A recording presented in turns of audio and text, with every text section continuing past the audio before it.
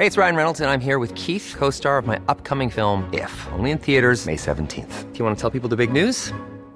All right, I'll do it. Sign up now and you'll get unlimited for $15 a month and 6 months of Paramount Plus Essential Plan on us. MintMobile.com/switch.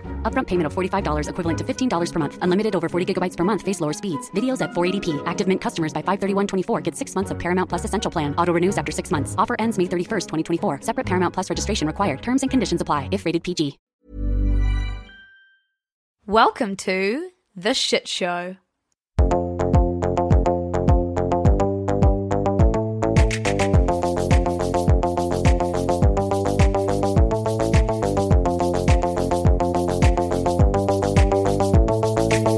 Funny that you call him Putin. Putin, Vladiput. Kia ora everybody, and welcome to a special, an emergency, a something. I don't like the phrase emergency, special. A special edition of the Shit Show podcast. Now, something huge is happening in the world at the moment, and we have made it our jobs in the past to describe and explain big world events in words we can all understand. And that is what Squish and I are going to endeavour to do today with the Russia and Ukraine crisis or war or invasion or whatever you're choosing to call it. We've just got together and we've thought of just the basic questions that you might all be wondering, and we're going to try and answer them for you. Squish, how you doing over there? I'm a little bit crook, a little bit under the weather, but I don't want to say I'll soldier through because it's probably not the right Oh my God. the right phrase, but I'll battle on. I mean, I'll See, no. You're going to get a very standard shit show episode, like with all our stupid jokes, but we are going to be talking about something like much more important than Nick's usual animal stories. So Nick, I think I don't want to do a whole heap of disclaimers because people know that we come at everything from a good place with a good heart, just wanting to make people understand. They also know we're not experts. We also know that when we're saying Russia versus Ukraine, we know that that's just not the case. It's not all the Russian people agreeing with what Vladimir Putin is doing, and it's not like the people on the ground even have a fucking say in what's going on. So I don't want this to at all ever sound like we're lumping every single Russian person into what Putin's doing. Also, just quickly, I have been seeing huge protests happening in Russia at the moment about the invasion into Ukraine, and like at the time of recording, about 3,000 people have actually been detained in anti-war protests in Russia. So we know that there are feet on the ground in Russia that don't agree with what's happening right now. But for ease of explaining it to you all, we'll often be saying Russia versus Ukraine. We know that not all Russians. Now, Nick, I think we should start off with what's actually happening and who the main players are in what we're seeing right now. Yeah, absolutely. So in the sort of the most explained like on 5 version of the conflict so far, Russian President Vladimir Putin is obsessed with the old Soviet Union and doesn't really like how close Ukraine is getting to the West. Not physically, obviously, in terms of political, NATO and all that sort of carry on.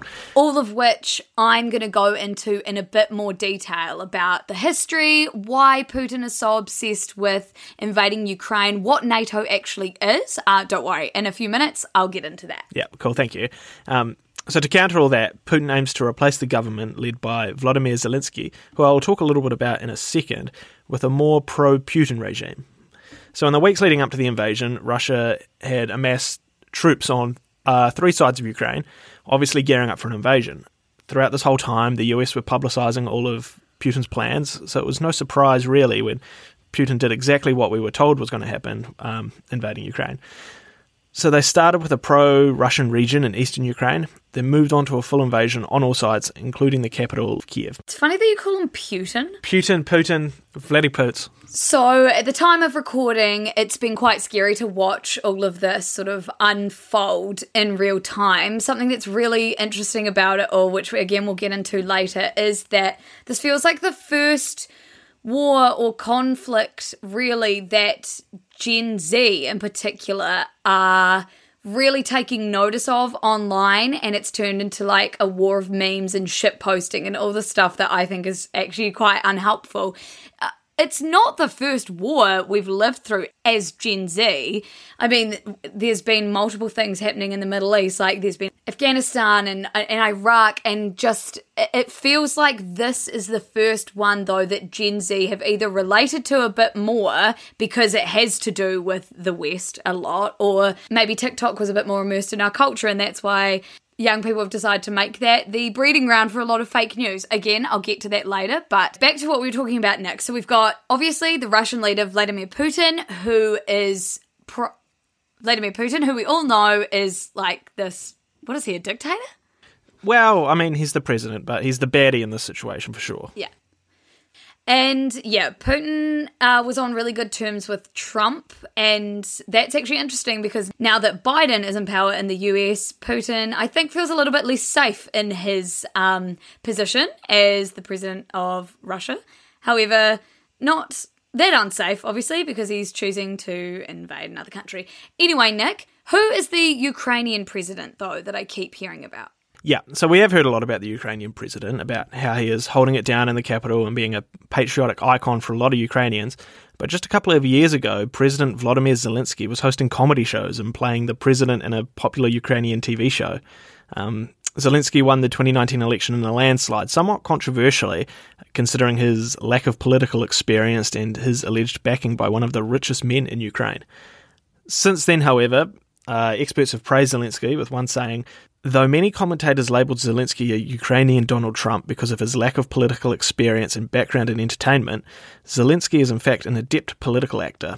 This is exactly what I was going to say, because I remember covering this just really lightly on Shit You Should Care About when it happened, and I thought, like, holy shit, a comedian or like a popular person in the media or a sort of celebrity has just won the election, and I just thought this is Donald Trump all over again, and in my head those two were similar, and it's interesting now to see that like a popular figure can win and actually do something good. We just have trust issues, massive ones, because of Donald Trump. Yeah, this guy's actually a legend. He certainly isn't backing down. He's had heaps of offers of evacuation. He's turned them all down, with him reportedly saying at one point, "The fight is here. I need ammunition, not a ride." He's also been seen in videos drinking coffee with soldiers fighting in Kiev. He's posted numerous selfie videos on his Twitter account with his key members of government saying that they are all still in Kiev and they won't be leaving. This makes me so sad and proud, and like I don't really know how to feel, but like the fact that most world leaders, and I don't think this is an unfair thing to say, is most world leaders would be taking the out, getting safe. I mean, remember when Donald Trump went into a bunker during Black Lives Matter? Yeah, exactly. I was going to say, I can't imagine Boris Johnson or Donald Trump, or even really Joe Biden, staying in the White House or Downing Street if their capital city was being invaded like it is at the moment. Absolutely not. And I have so much respect for him, and I'm going to read a beautiful speech that I think is going to go down in history of his very soon. But Nick, while we're talking about Zelensky and Donald Trump, he had something to do with the impeachment trial of Donald Trump? He absolutely did. So on July 18th in 2019, the Trump administration withheld $250 million of military aid to Ukraine. Zelensky was asking to buy anti-tank missiles for defense purposes, aka this exact situation. 7 days later, Trump held a phone call with President Zelensky and asked him to investigate former Vice President and now President Joe Biden and his son Hunter.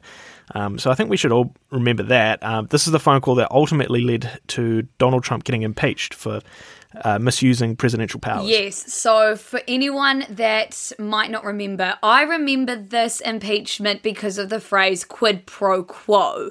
And so that's basically like, I'm only going to do this for you if you do this for me. And a president shouldn't be sort of withholding money for military aid like Donald Trump did to Ukraine in a quid pro quo. Basically, Trump was like, if I'm not going to give you money for military aid unless you look into Joe Biden and his son Hunter. It's just, obviously he got impeached for that. It's not all good. Yeah, especially when it's your political rival that you're trying to go after. That's definitely not all good.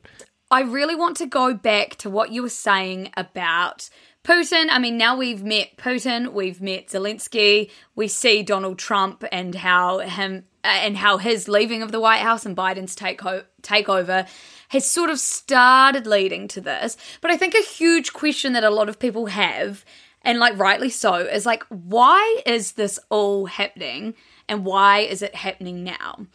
So in a really easy way, and the long story short, is that Putin wants back the power that he felt like the Soviet Union once had. He wants the influence, he wants the land, he's very power hungry. Nick, would you agree with that statement?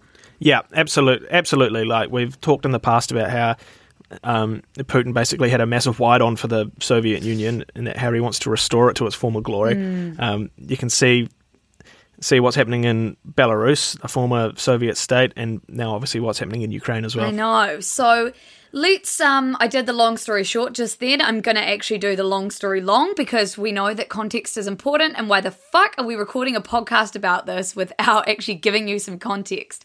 So let's start with NATO. After the Soviet Union collapsed, NATO, which stands for the North Atlantic Treaty Organization, and if that still doesn't mean shit to you, as I studied international relations, so that means something to me, but I know for a lot of people it's like, yeah, okay, North Atlantic Treaty Organization, fine, but what is that? So it's a group of member countries who come together to guarantee the freedom and security of the members through like political and military means. So you're all part of this one big group, and basically you're going to keep each other safe.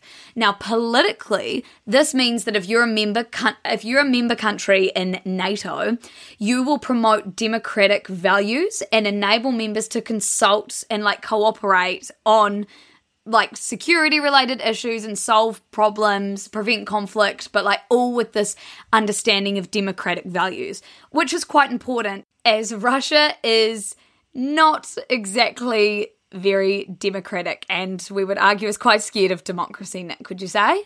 Yeah, I'd agree with that. We've seen in the past that Vladimir Putin doesn't really abide by the democracy rules. No.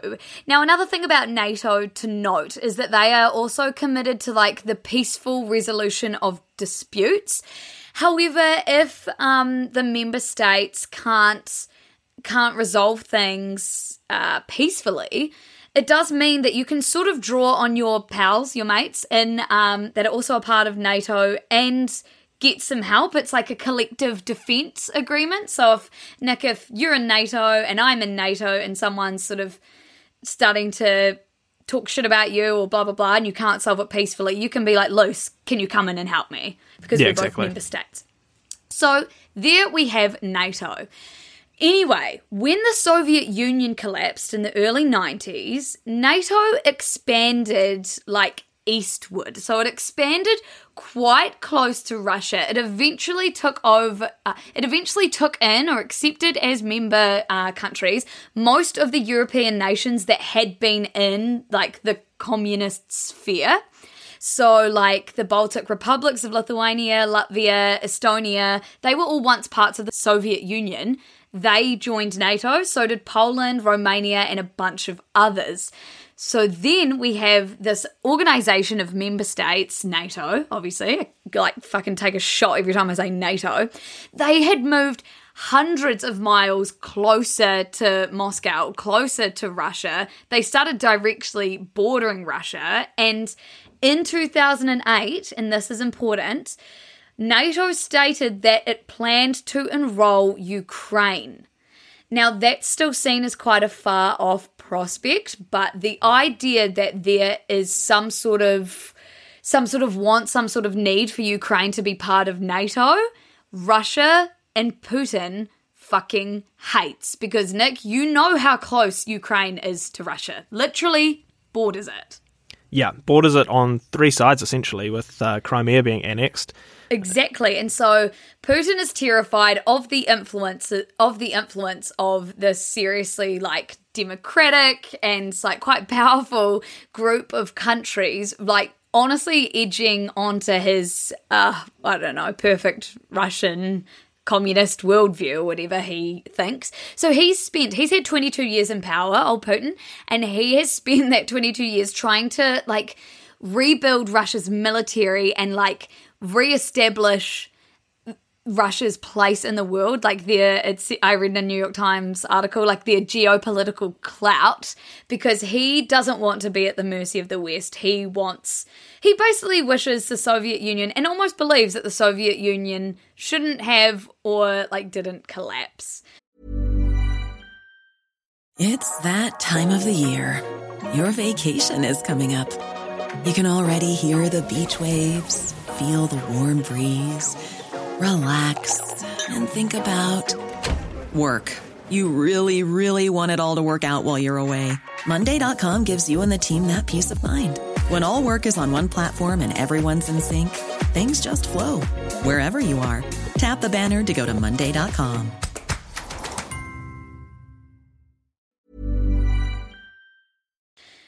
He is also, sort of on that note, Putin has also insisted that Ukraine and Belarus are fundamentally parts of Russia, both culturally and historically. So he doesn't really see them as independent as they quite obviously are. Nick, you just spoke about how Putin, he has a lot of sway over Belarus, and Belarus's leadership is a bit similar to Russia's. I mean, they can say that they hold democratic elections in Belarus, but they absolutely don't. And we've got a wonderful episode of The Shit Show all about the Belarusian elections, but that's not what we're talking about today.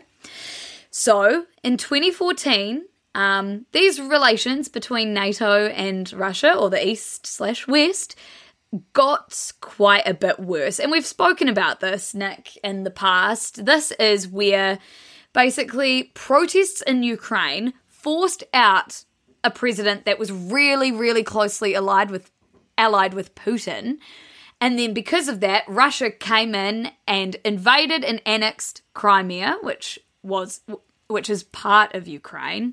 And then, Nick, that's when we saw Russian separatists take hold of parts of the eastern regions of Ukraine in a war that honestly has been going on since 2014 and has killed more than 13,000 people. So There has been small movements that reassert what Putin has been trying to do for all these years, but we are now seeing the real full shebang, like the full invasion, the full Ukraine, you better not ever join NATO, and in fact, let me just sort of try and take you so that you don't. So Russia also presented NATO and the US in December with a set of written demands that it said that Russia needed to ensure its security.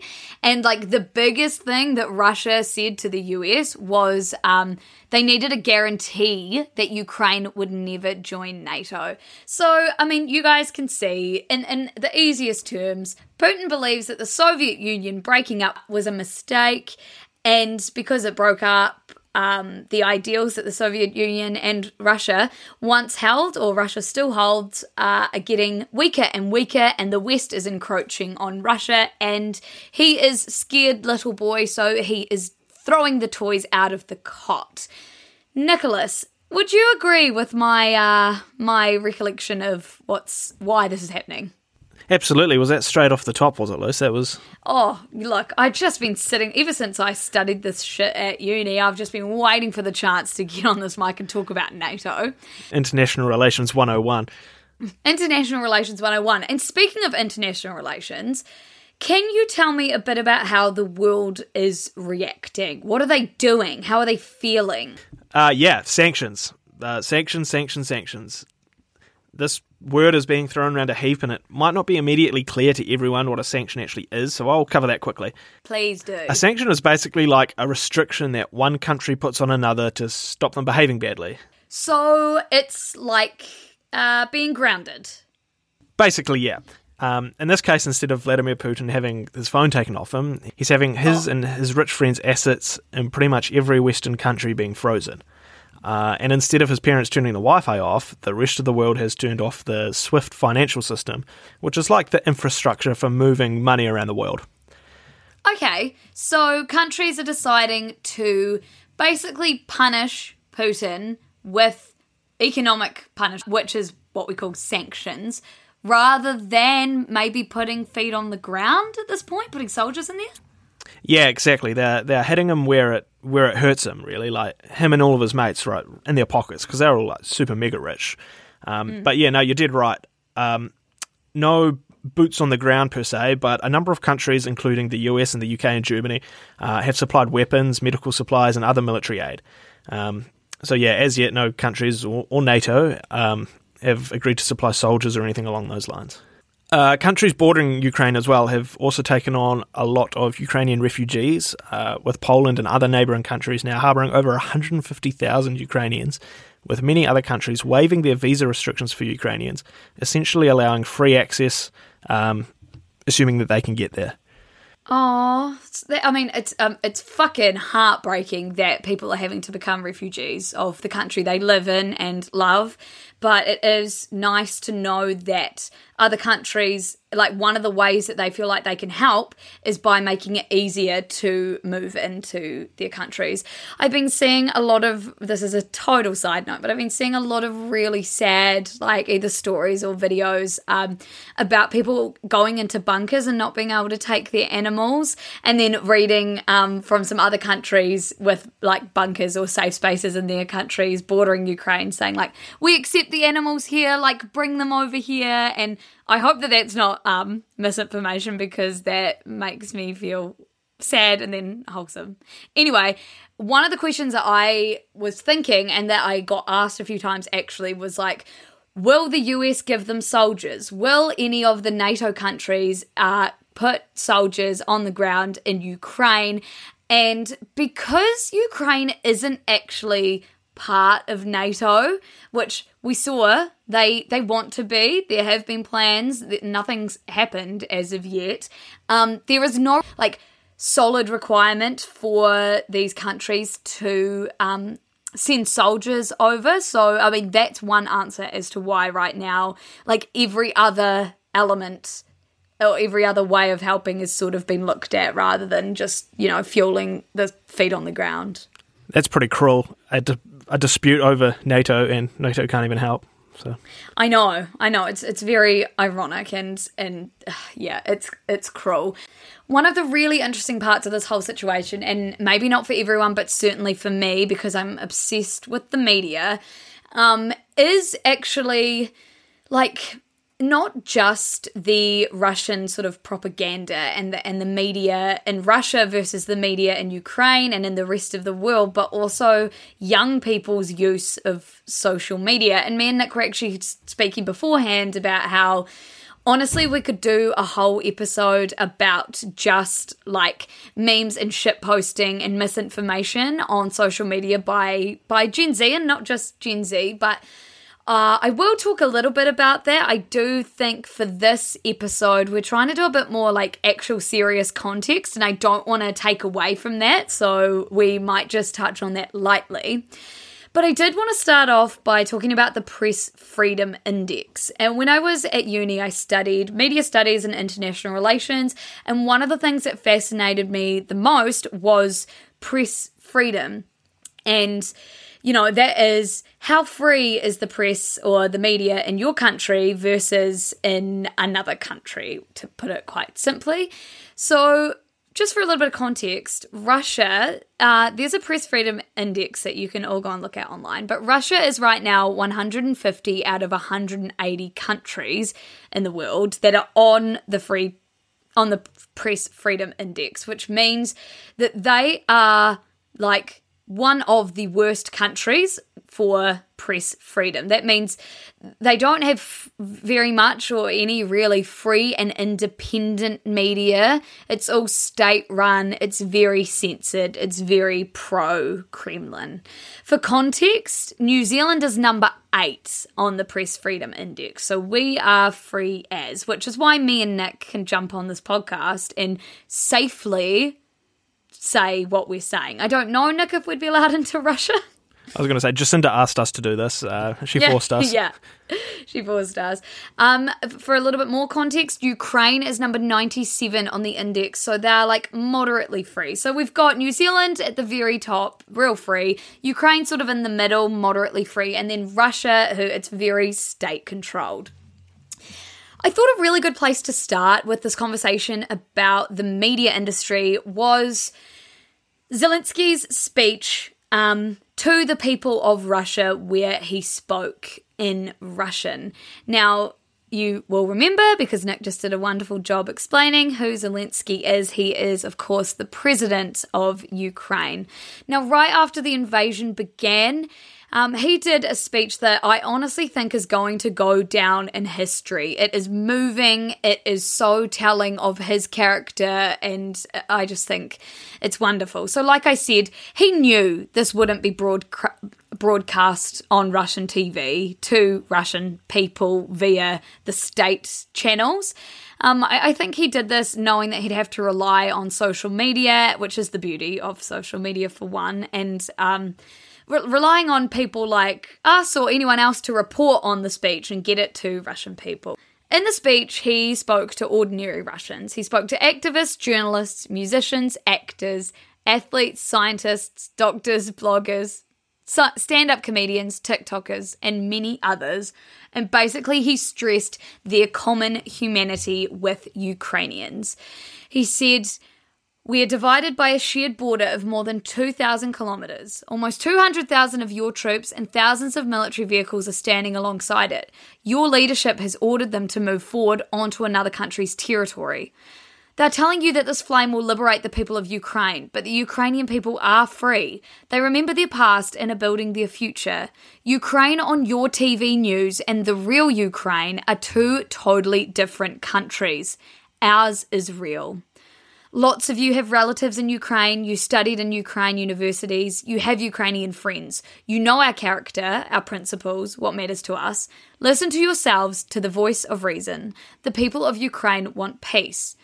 We know for sure that we don't need war, neither cold nor hot nor hybrid. But if troops attack us and someone tries to take away our country, our freedom, our lives, the lives of our children, then we will defend ourselves. When you attack, you will see our faces, not our backs. War is a great misfortune and it comes at a great price. People lose their money, reputation, freedom, living standards, and most importantly, they lose their loved ones and themselves. Nothing's ever enough in a war, but there's more than enough pain, dirt, and death." So essentially, Nick, have you watched this speech? No, I haven't seen that speech. Honestly, it's wonderful. And just the fact that he's speaking in Russian to Russian people, like knowing that it's not going to be broadcast and hoping that it cuts through enough that like people will just send it to their loved ones.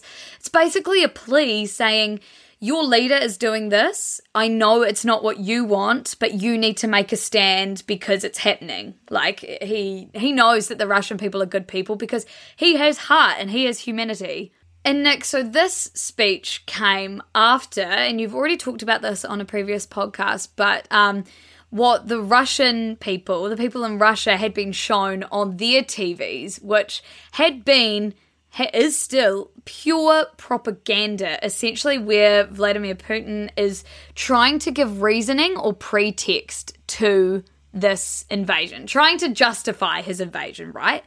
In the Russian media, in the state-sponsored media, Russia have been saying that Zelensky's forces have been perpetrating a genocide against the residents of the regions in eastern Ukraine, Nick, as we spoke about last week. Russian state media also said that Ukraine was shelling critical Russian infrastructure. They were reporting on reports of women and children who had to flee. Basically, state media were just flipping it and making it seem like Ukraine had been doing all of these things to start this war or invite this war. TV presenters actually hailed the historic day that would end the suffering for the residents of the eastern regions of Ukraine, basically being like Russia's coming in to save you or to be the peacekeepers. And to top it all off, on a weekly show called Moscow, Kremlin, Putin, the president's spokesman, Dmitry S. Peskov, reinforced the notion that while war may be coming, it would not be Russia's choice. Let me remind you that Russia, throughout all its history, never attacked anyone, Mr. Peskov said. So, Nick, essentially what Russians and people living in Russia are seeing on their TVs right now is just a very, very warped reality and not what the rest of the world is seeing. And I think it's just a really important thing to consider. It all goes back to that free press index, doesn't it? Like, we can trust what we see in New Zealand's media, but what they see in the Russian media obviously isn't 100% the truth, and it's reflected in that index. That's why I think it's so great that there's people out there that measure all these countries against each other. Like, we can see that we're number 8, so we can like quite confidently trust what a lot of our media is saying. And then, just to see that they are at 100, 150, they are 30 off of the bottom country there. So I would actually encourage a bunch of you to go and have a look at it. I find it fascinating. I'm also a media nerd, so I understand why. And then, Nick, I did mention I was going to really briefly touch on the fact that we're also in a bit of a war of like memes and shit posting, and social media has made this a really, really interesting thing to live through and report on, particularly for us because we report on social media. We use social media platforms, and it's been a really interesting one to negotiate. I think that, first of all, really quickly, Nick, the Ukrainian Twitter account. Yeah, you've covered the Ukrainian Twitter account a little bit in the past, and they're really self-aware, aren't they? No, they are. And it's interesting because, like, one of the latest ones was a photo of Hitler sort of cradling Putin, and they actually commented, I can't remember if they commented or if someone else said that, like, this actually isn't new. Cartoons like this aren't new. This was happening like back in World War II, etc. Cartoons like this, but social media has made it feel very new. And then, but the Ukrainian Twitter account has also been posting lots of like shit posting memes, which, I mean, they're right to do that. Like, if that's how you got to get through it, do it, I reckon. And it's drawing attention to the situation as well, isn't it? Like, we're talking about it now, and it's just going about it in a different way.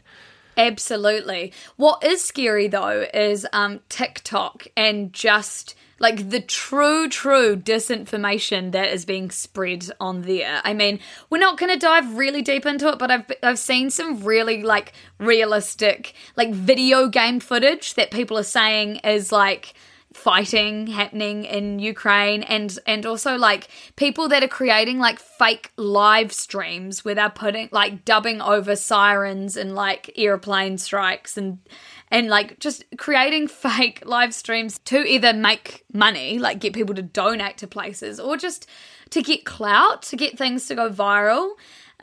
There's also all these scammy sort of Instagram war pages that are run by like admins in the US and are just trying to get clout from sharing fake videos that like they obviously don't check their sources. And I've seen some deep fakes, mostly just funny deep fakes of like Putin, but also if you can make a deep fake, Nick, with apps in like 2 minutes. Like, no wonder there's so much fake shit happening. Yeah, in addition to like all the fake news and all that sort of stuff, though, you do have to be careful because there are actual videos of things you may not want to see on these platforms as well.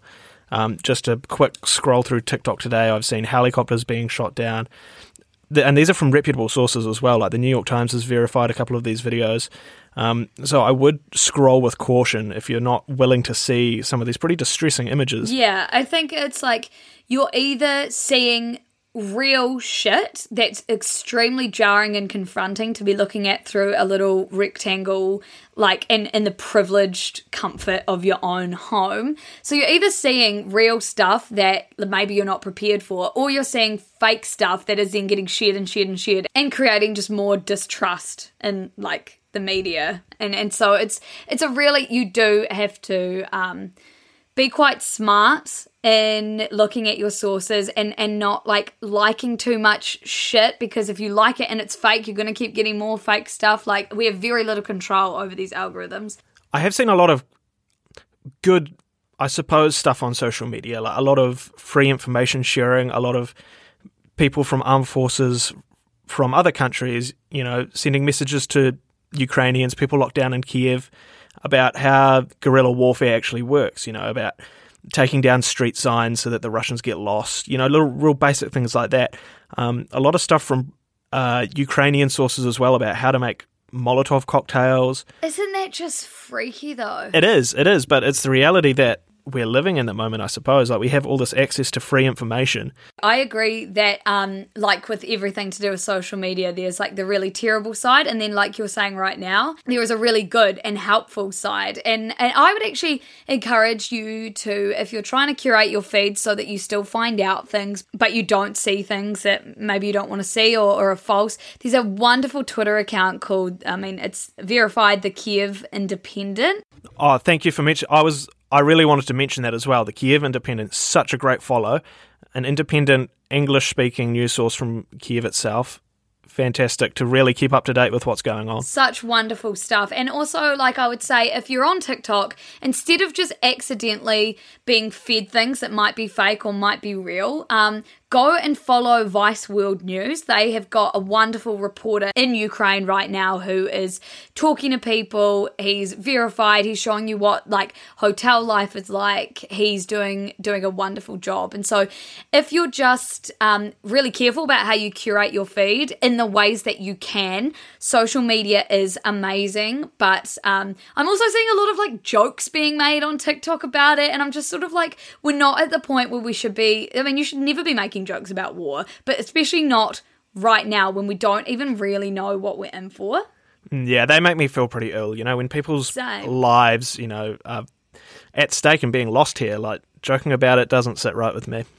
Absolutely not. Also, just one last thing that I wanted to say about social media and TikTok and things like this is I posted a really good thread by Ben Collins, and it was about the misinformation on TikTok to do with in particular, this conflict that we're seeing. And someone commented on it saying, why the fuck would young people go to TikTok to get their news? Or you can insert go to Instagram to get their news or go to Twitter to get their news. And I actually commented back because young people are already on these platforms, right? They're not going there to get their news purely. You don't open up your TikTok For You page and think, I'm going to get my news from here.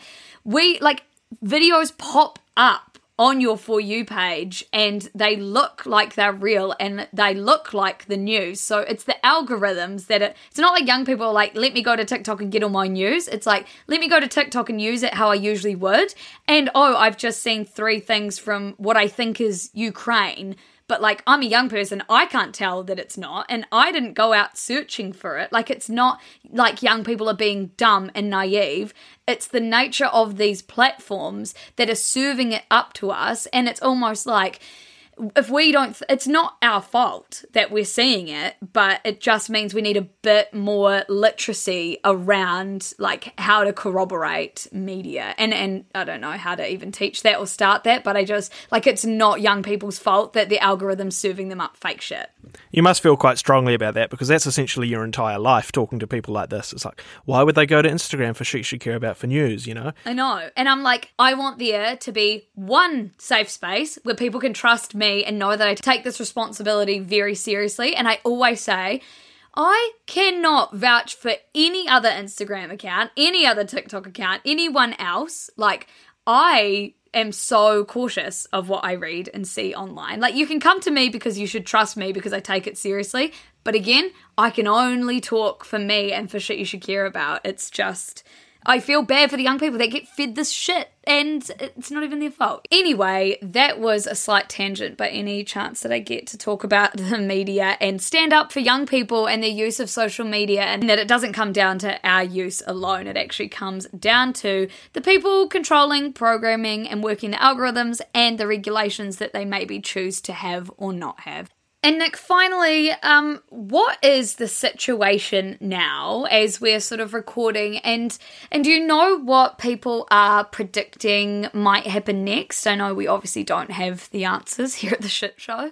So the situation as it stands at the moment, widespread fighting throughout Ukraine on those 3 borders that I mentioned, down in Crimea, down on the eastern side as well, and up the top where Kiev is. It's 6 a.m. at the moment as we record this in Ukraine, and they've withstood a pretty heavy bombardment overnight from the Russians, from the Russian army, I should say. And the Ukrainians are fighting back pretty hard. They're doing a fantastic stand-up, way better than I thought actually, job of defending. But the Russian army at this point, still isn't giving up. Yeah, and unfortunately, one of the last things I read before jumping on this podcast was that the Russian army is fucking huge, and Russia has a huge budget that they spend on their military and their defense, and they haven't deployed all their means, all the people, all the anything that they have. However, I guess, like, honestly, all we can do now is just try and share and consume the best information we can. Try and understand the context of what's going on. What I've been saying to my friends when I often get asked, like, how I spend all my time sort of reading and trying to understand all this stuff is, like, I think it's really, really, really important for us as humans and humanity to at least try to comprehend what's happening, like, to at least try to understand. I know it's heavy, it is really, really hard, and put it down where you can, because that is the fucked up privilege of this situation, is that you can put your phone down when it gets too much. But that is why you should at least try to comprehend what's going on over there. Because if we don't and we turn our heads to it, then, like, we are not going to learn anything, and I will have less and less hope for humanity. Yeah, put really well, Liz. Right, Nick, and obviously we are going to keep everyone as updated as we can with the best sources that we have. Where can they find you for updates? I'm at The Shit Show on Instagram. If you've got any questions about anything we've talked about on this podcast or anything you want us to cover on future podcasts, let me know. Slide into the DMs. Luce, whereabouts are you? I am over on the other end of the morning newsletter, which I would really, really recommend right now, because it lets me give more than a 10-slide Instagram sort of carousel. It lets me give a bit more context, a bit more humanity to the way that we speak about conflicts like this. And I'm also going to be giving you a little bit of pep talks. Like, it's a really fucking hard time at the moment, and I want it to be a really nice space. So you should all come and sign up to that. Or you can also find us at Shit You Should Care About. We will be really consciously deciding what we share over there to keep that safe and really informed. And you can just listen to us on The Shit Show. We'll be back in your ears on Friday. You can also listen to Culture Vulture if you need a little bit of a break from the news.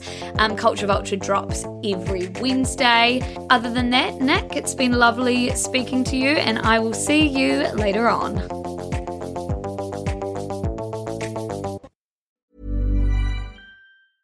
Even when we're on a budget, we still deserve nice things.